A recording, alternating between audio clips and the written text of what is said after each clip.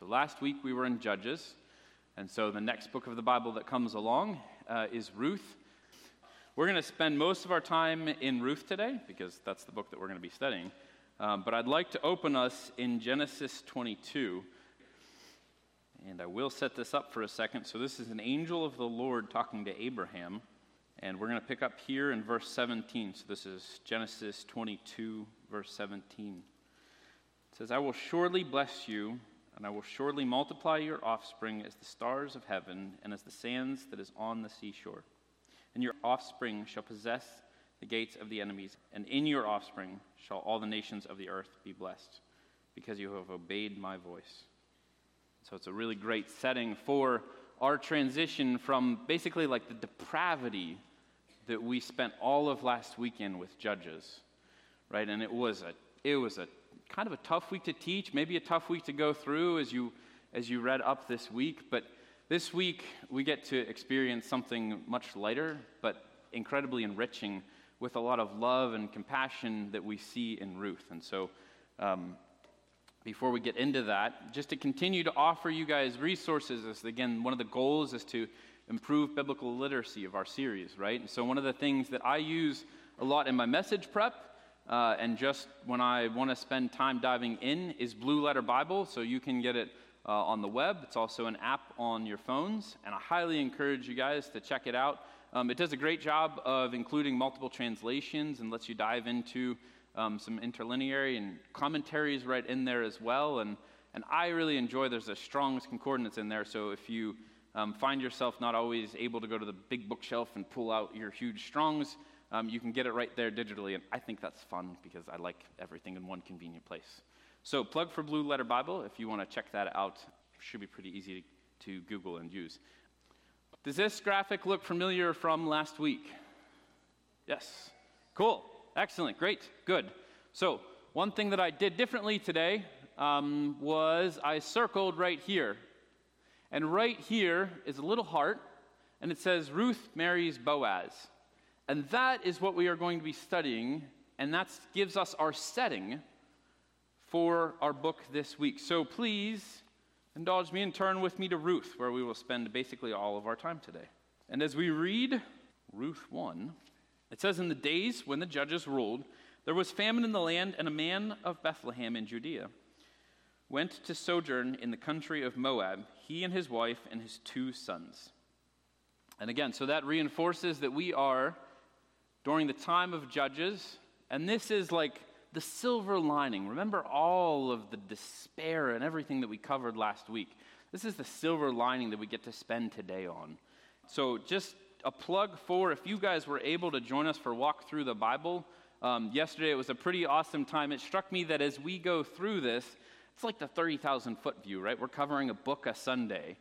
And if we did that, then so yesterday, in about 3 hours, we walked through the whole Old Testament, and then it moved from like the 30,000 foot view to like the International Space Station, and we're like, whew, right? And so one of the things that we covered was it closed with the same verse that we closed with in Judges, where it said everyone did what was right in their own eyes, except, if you were there, how's it go? Except Ruth. And we put our hand over her heart because Ruth is filled with compassion and love. And so that's, again, where we find ourselves today. So some common components as we've been covering these as we walk through. So again, because we are in Judges, we're going to be at about 1150 to 1100 BC. The same story with the author goes as we were in Judges last week. So the author isn't explicitly mentioned by name, but because of the time period, and we know how active Samuel was, the book is attributed to Samuel in authorship, and that he wrote it at about 1050, because we can put some of that down because of the references that we will get to close with today and some of the genealogy that's there. And so that tells us that while it happened during the time of Judges, it was written just as the close of that time where we're getting into the unification and the kings period. And so that gives us our setting, if you will, and starts to help form our outline as well. And so Ruth is made up of 4 chapters. I looked at this, and I've been prepping for this. I'm like, 4 chapters. This could be neat, and just get a chance to overview a couple of chapters. Maybe a break from, we've been going through like Deuteronomy in a whole Sunday, right? And all of these other books. I'm like, 4 chapters. This could be a great time to just take a breath. And then I realized, shamefully almost, like the awesome depth of the word and how Ruth, while 4 chapters in words, does an awesome job of linking through some of the stuff that we've been covering. So we're going to bring that all back in and try to cover it today in addition to Ruth. And so what we see here is we're going to spend just a couple of verses here for context, in addition to, and we'll keep reading from verse 1 where we just were, and then we get some character introductions. And so there's really 3 key people in Ruth, but I put in a 4th one there that I want us to pay attention to for a particular reason. And so we'll cover that. And then the latter half of Ruth really focuses on redemption. And the very first thing is a beautiful request for redemption, an appeal almost, a very heartfelt appeal from Ruth. And then that answer comes in chapter 4 with the redemption in the close of our book and story. So let's dive in. So we just started reading in verse 1, and I'm going to keep reading here. We're going to pick up in verse 2. So the name of the man who we just read about was Elimelech, and the name of his wife was Naomi. And the name of the 2 sons were Mahlon and Chilion. They were Ephrathites from Bethlehem in Judea. They went into the country of Moab and remained there. So now let's get our bearings a little bit. We're in Moab, not Judah anymore, because there was famine in the land. That's what we just read. And so some context on Moab, if we go backwards now to Genesis, in chapter 19, towards the end of that, we see the foundation of Moab.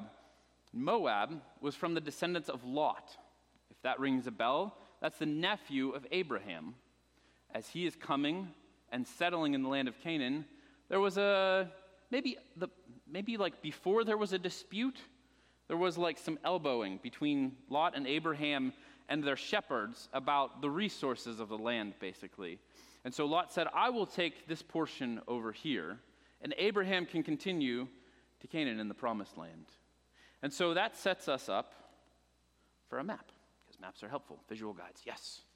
And so here is Israel, and this is a subset, as you can see, Judah, and right here is the land of Moab and Ammon. These are particularly important to say that the founding of Moab and the surrounding countries was a little bit odd in the way that it happened. It's a similar story to what happened in our story of Ruth, where Lot had 2 daughters and their husbands died. And let's just say that through family, the line was continued.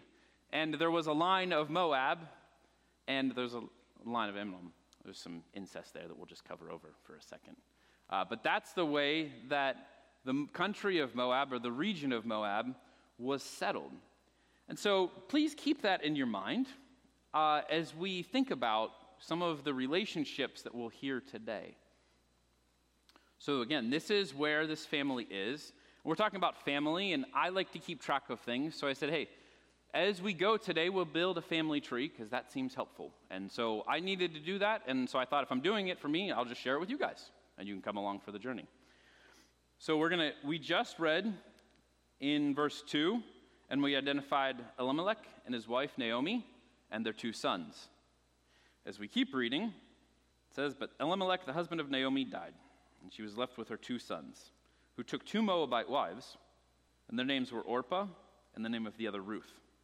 And they lived about 10 years, and both Mahlon and Chilion died, so that the woman was left without her 2 sons and her husband, and with 2 daughter-in-laws. Now, if we're thinking about the times that we're in and how generations are passed and how possessions are passed, this puts Naomi in a pretty tricky spot. So let's look at the roster list. She's not in her home country anymore. They had to flee, or they chose to flee for the sake of food and to keep from starving, to go to Moab, right? So they're not in their home country anymore.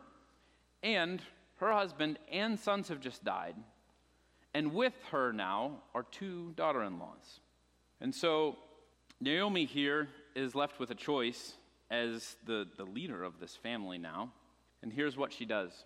She heads back to Judah. She's heard that the famine is over and that there's probably going to be good reception for her there. She has family there, so she can go back to them. But the question kind of still remains of what Orpah and Ruth are going to do. And so this is where we kind of close our initial context and we find ourselves, and we're going to start to dig in to our characters. And so we've gotten to know Naomi a little bit, but we're going to learn, like, not just her name, right, but who she is and a little bit about her. So let's dig in here in verse 14. And so this picks up a couple of verses later, and it's kind of the closure of what I just mentioned about, which is Naomi kind of requesting, basically, that her two daughter-in-laws go. And she's just told them before this, but Naomi said to her two daughters-in-laws, "Go, return each of you to your mother's house. May the Lord deal kindly with you, as you have dealt kindly with the dead and with me." Now, please remember that phrase. She's assigning this to both of them, that they have dealt kindly with the dead and with her. And then we read in verse 14 here, it says, "And they lifted up their voices together and wept. And Orpah kissed her mother-in-law, but Ruth clung to her."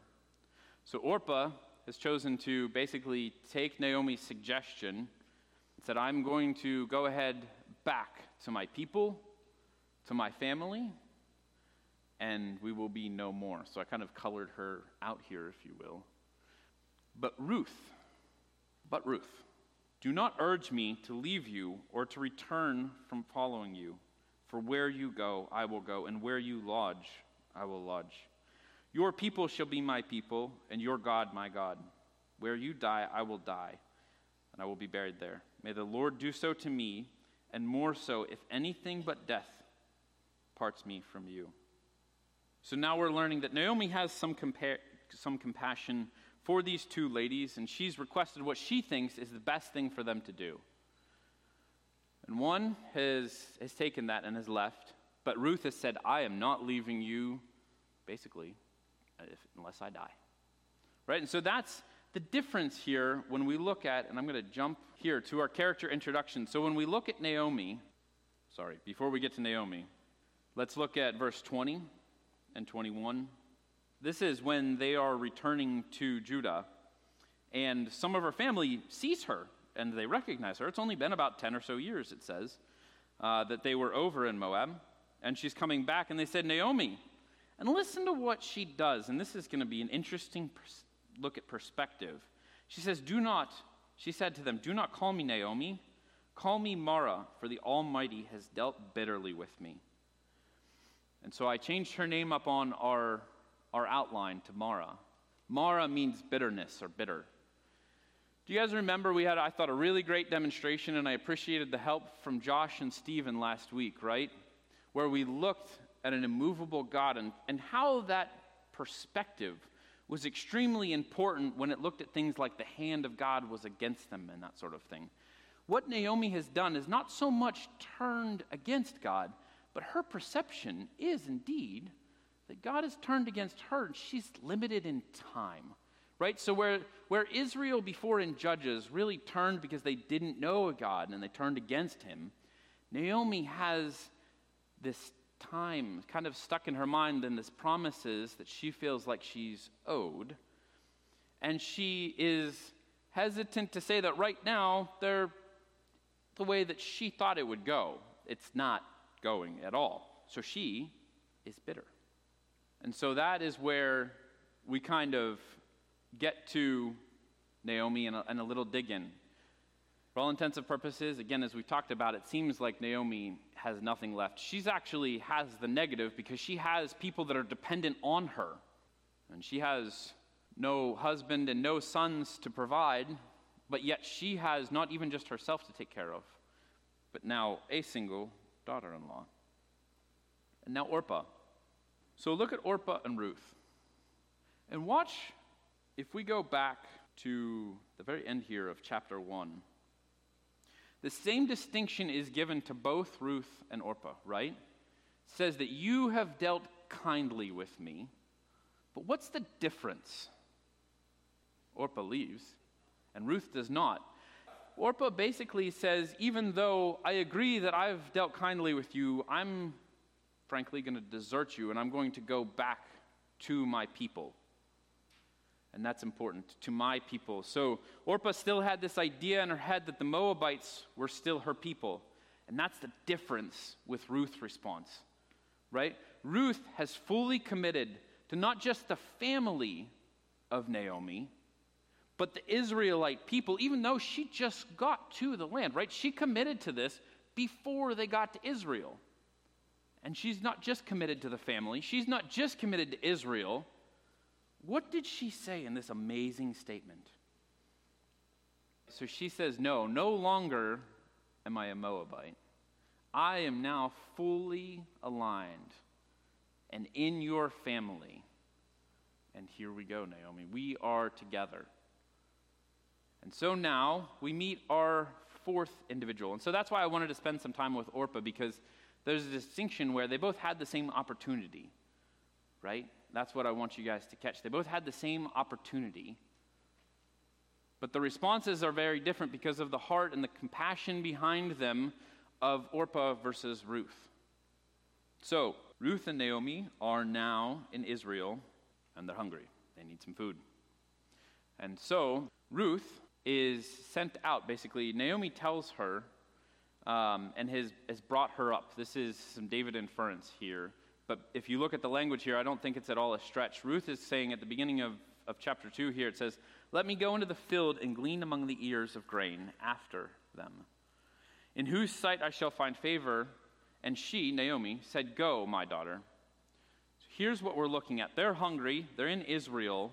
And here's a bit of context for you. This is where we're going to start to look back and weave in some really awesome stuff. So this is one of the points that I like to go to where I think the law really shows how it dives deep into compassion. So this is Leviticus 19, verses 9 through 10, and it says, "When you reap the harvest of your land, you shall not reap the field right up to the edges." Basically, if you have this so big, don't worry about catching every little last flake or fleck, right? "You shall not strip your vineyard bare either, neither shall the fallen grapes of the vineyard." But it has a reason, and it's right there. It says, "You shall leave them for the poor and for the sojourner, for I am the Lord your God." God is instructing his people, even in farming, how they should be looking out. Do you guys remember the verses that we started with? What are the Israelites to be? They are to bless the nations. In any circumstance, there's an opportunity to, and God's building it in right here into even harvest.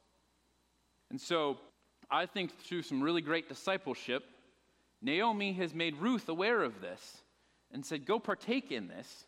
And so she does. And so she runs into, or goes into, the field of a gentleman by the name of Boaz, who we're going to hear a lot more of as we keep reading. So now we're picking up in chapter 7 as she has been in the field of Boaz all day. And I'll read a little bit before this. Boaz said to the young man who was in charge of the reapers, "Whose young woman is this?" And the servant who was in charge of the reapers answered, "She is the young Moabite woman who came back with Naomi from the country of Moab." She said, "Please let me glean and gather among the sheaves after the reapers." So she came, and she has continued from early morning until now, except for a short rest. Boaz's first introduction to Ruth is indeed who she is and where she's from. He's immediately given some of the awesome character that she has and that she is following within the provision of the law and has worked extremely hard. So she has come, it says, and continued from early morning until now, except for a short rest. So she's not just there like, "I'm just going to pick this and eat it." She is working hard. Why? Because she's going to take this and go back to Naomi. So now in the end, what has already started to happen is instead of Naomi being in what I would say is like a negative, because she has what should be someone that she needs to take care of, now Ruth is starting already to take care of Naomi. And so then Boaz says to Ruth, "Now listen, my daughter, do not glean in another field or leave this one, but keep close to my young women. Let your eyes be on the field that they are reaping and go after them. Have I not charged the young men not to touch you? And when you are thirsty, go to the vessels and drink what the young men have drawn. None of that was necessary for Boaz to utter. He could have just said, hey, cool, you keep working. Sounds good. Right? He sees Ruth and is starting and liking to form a relationship with her because he sees who she is and he appreciates that. And it's going to continue to grow, and it's going to be beautiful. And then she, Ruth, fell on her face, bowing to the ground, and said to him, why have I found favor in your eyes that you should take notice of me, since I am a foreigner?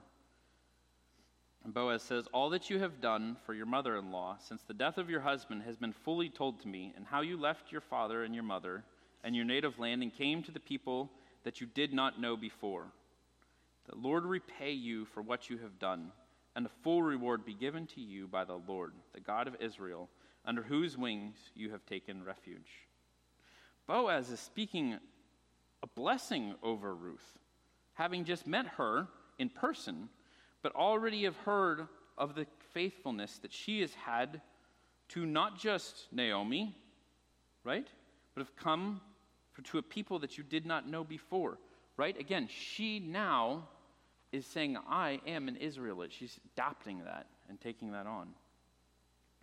And so that sets a pretty good tone from, hey, I'm not sure how we're going to eat today. I'm going to try to go grab something from the corner of a field and see if I have enough to bring home, and maybe we can put something together. I don't know. We'll, each eat a fleck or two. What Boaz ends up doing is he goes through, and I'm going to abbreviate this some, but he goes to his reapers and he says, hey, basically, don't do anything wrong, but you could be a little careless, maybe even drop some stuff, kind of right where Naomi or Ruth is coming along. So she ends up with what should have been like a meager harvest of handful for the day. She walks out with something like a 5-gallon bucket of grain for the day. And where you should have been able to, sure, as a worker, been able to gather something like that, to glean from the corners of the field should not have been able to produce that. So Boaz is, again, he stated that blessing over her, and now he is pouring into this family. And this is where it gets really neat. So Ruth comes home and tells Naomi about this awesome day, and she says this, and Naomi said to her mother-in-law, may you be blessed, whose kindness has not forsaken the living or the dead. Naomi said to her, the man is a close relative of ours. He is one of our redeemers.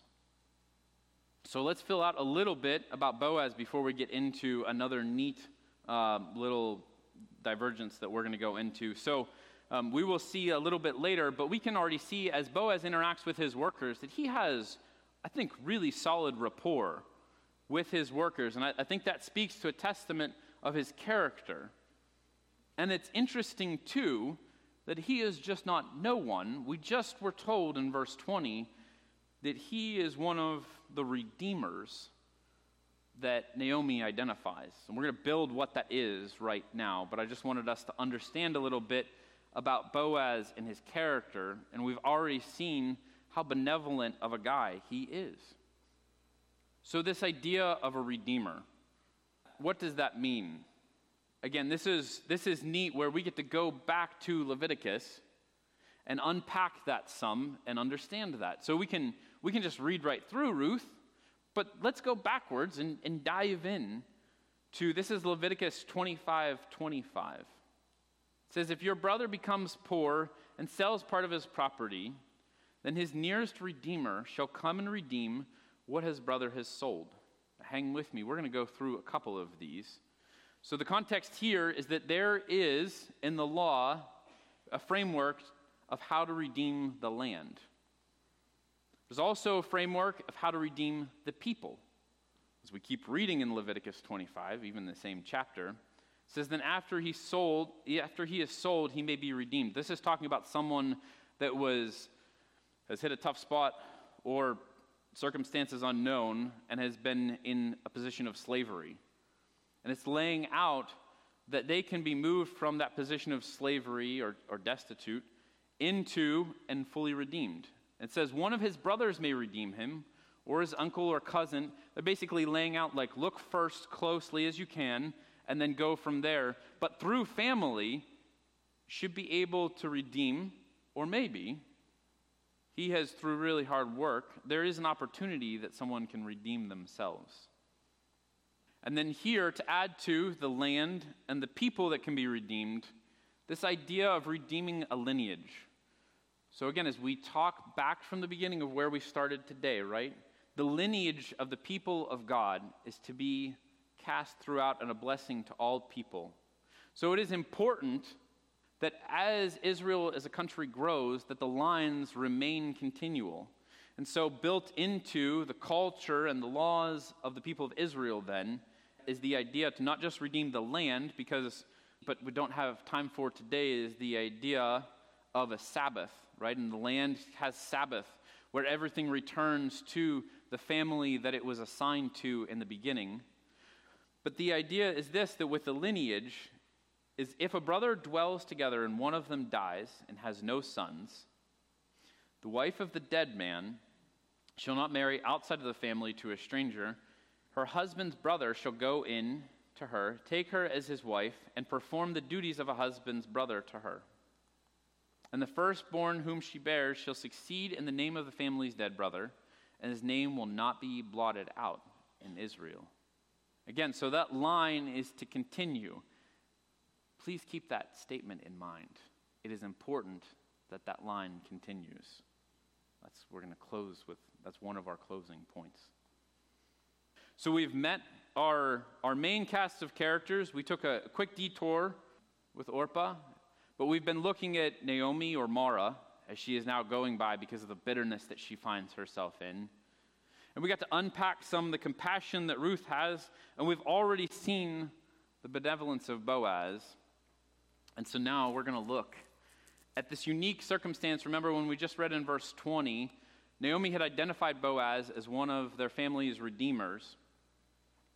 And that sparks an idea with Naomi that she's basically going to ask Ruth to consider.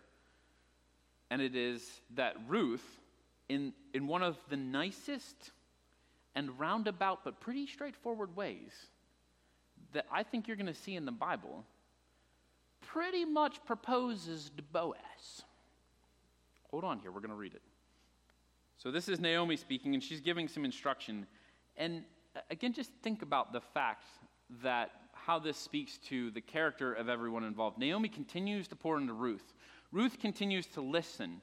So she's already shown how compassionate she is, but she's also showing how teachable she is and how much she is leaning into the discipleship of this older woman.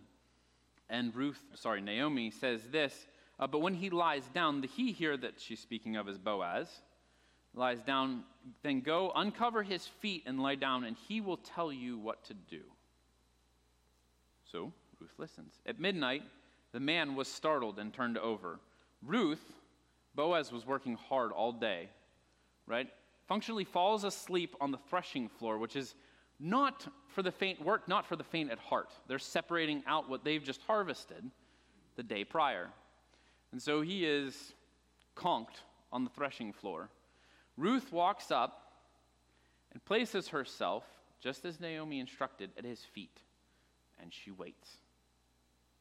Have you guys ever had, like maybe if you're a parent or you have someone that sometimes you live with, you ever sleep and you could be sound asleep, right? And you just like that feeling, it's like, I feel like someone's watching me, right? And it's like a little creepy and unnerving all at the same time. So imagine that after a hard day's work, and that's the attitude, and then you wake up and look down and there's someone laying on your feet like a pillow, like that's comfortable and not disgusting because you've been working all day and your feet are nasty, and that's okay. So I was thinking about like my wife who doesn't like feet the whole time, and I'm like, man, this is not for her story. So that's what the position that Ruth has put herself in. And Boaz, it's pitch dark out, right? He doesn't know what's going on. There's just someone at his feet. He says, who are you? Holy cow, what's just happened? And she answered and said, I am Ruth. So now he knows. She says, spread your wings over your servant, for you are my redeemer. She is identified face to face with this man that she knows who he is. And she's asking him to take his role, to take on the function of redeeming Ruth and the family. Now, if we think back to that Deuteronomy that we just read, you see how basically Ruth has just proposed to Boaz. So let's see what Boaz has to say. And he says, "May you be blessed by the Lord, my daughter. You have made this last kindness greater than the first, in that you have not gone after young men, whether rich or poor." This is just cool. So Boaz here is saying that, hey, I acknowledge that not only did I enjoy our first meeting and our interaction, you continually, woman, impress me. And I like a lot what I see. Maybe a bit forward of a question. Do not fear, for I will do what you have asked. I'm game, he says. For all of my fellow townsmen know that you are a worthy woman. Here's a homework assignment for you guys. And if you want to, it's pretty awesome. You can include your Blue Letter Bible resource that you just learned about.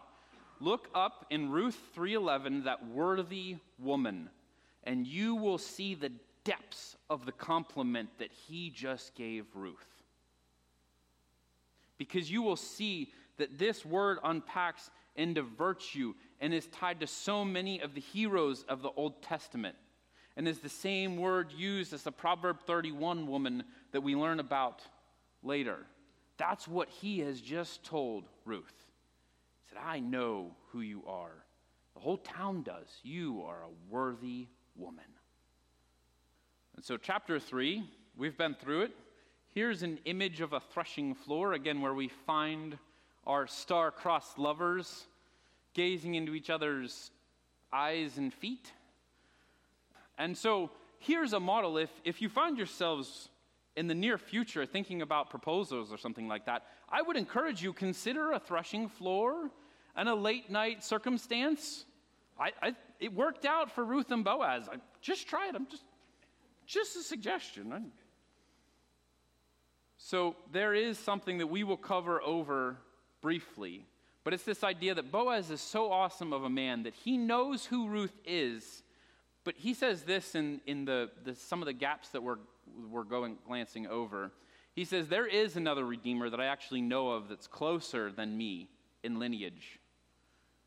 And as an honest man, basically, he says he needs to step into that role or deny it before I assume it. And that's where we break into with chapter 4. And if you'll allow me, and you don't really have to allow me, I'll summarize and you can check me and read later.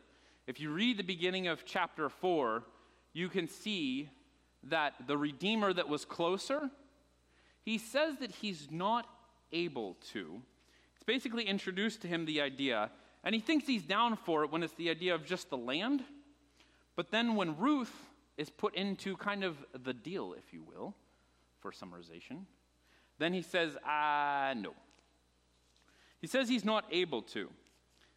And please remember also that is important. The Redeemer needs to be able to. So there could have been a number of reasons. It's not stated in the text why. So maybe he wasn't comfortable with that, or maybe he wasn't able to, as the text says, because that would, remember how this is all about lineage. The whole idea of the Redeemer is about lineage. And so what that means is that if he has sons and daughters, that could mess up the lineage, and he would not be able to take on that role of Redeemer. So for whatever reason that we're not totally sure of, that closer Redeemer has passed. And sure enough, Boaz gets to step into the role that he seems pretty set for. So here it is. This is the other Redeemer. It says, I cannot redeem it. And so Boaz, this is now Ruth 4:10, and he says, Ruth the Moabite, so he's first talking about the land of Elimelech, who is, again, the patriarch that has passed away. That was Naomi's husband. And it says, I have bought to be my wife to perpetuate the name of the dead in his inheritance. That is, the name of the dead may not be cut off from among his brothers and from the gate of his native place. You are my witnesses today. He's talking to the people of the city that he lives in. He has fully taken on now, with joy and a public statement, hey, I am redeeming this family. And so here now we're going to update our charting. So Boaz is married Ruth, and look at this. Look at how awesome this is. And he went into her, and the Lord gave her conception, and she bore a son. And then the women of the town, remember who introduced, and Naomi said, no, I am Mara. So now the women of the town are talking to Naomi, and it says, blessed be the Lord who has not left you this day without a redeemer, and may his name be renowned in Israel. So Boaz is that redeemer they're speaking of, right? And so Naomi presumes her name of Naomi again and shakes off the Mara bitterness. And Boaz and Ruth, they name their son Obed. But the verses keep going. Obed has a son. His name, Jesse. This might be starting to sound familiar. Jesse has a son. His name? You got it. It's a great name, isn't it? I like it. His name is David. Yes, this is King David. The lineage that it was so important that didn't get blotted out, that we talked about. Remember? That was when we picked up in Deuteronomy 25 and we reached back to that and pulled in here the importance of that. This is the lineage of King David. This is the lineage of King David. This is the same lineage that will give us Jesus. So, this idea of redeemer, this kinsman redeemer, is also our scarlet thread for today when we look at Ruth. And the idea here is that the lineage, again, of Elimelech and Boaz, I mentioned the city earlier. The city is Bethlehem. The thing that puts the lineage of Jesus, the event, if you will, that puts the lineage of Jesus in Bethlehem to fulfill the prophecies is taking place right here, where Boaz, as a person of Bethlehem, when the census will be taken, they need to go back to where their family is from, and it puts them in Bethlehem. And then the offspring, right? We already saw it took place. The offspring is Obed, and then David, and then down the line, Jesus.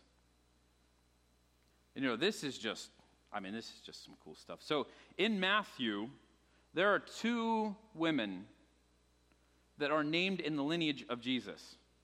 And we just covered the second one. The first one was Rahab. The second one, Ruth. If you guys watched it happen, neither one of those women are Israelites by birth.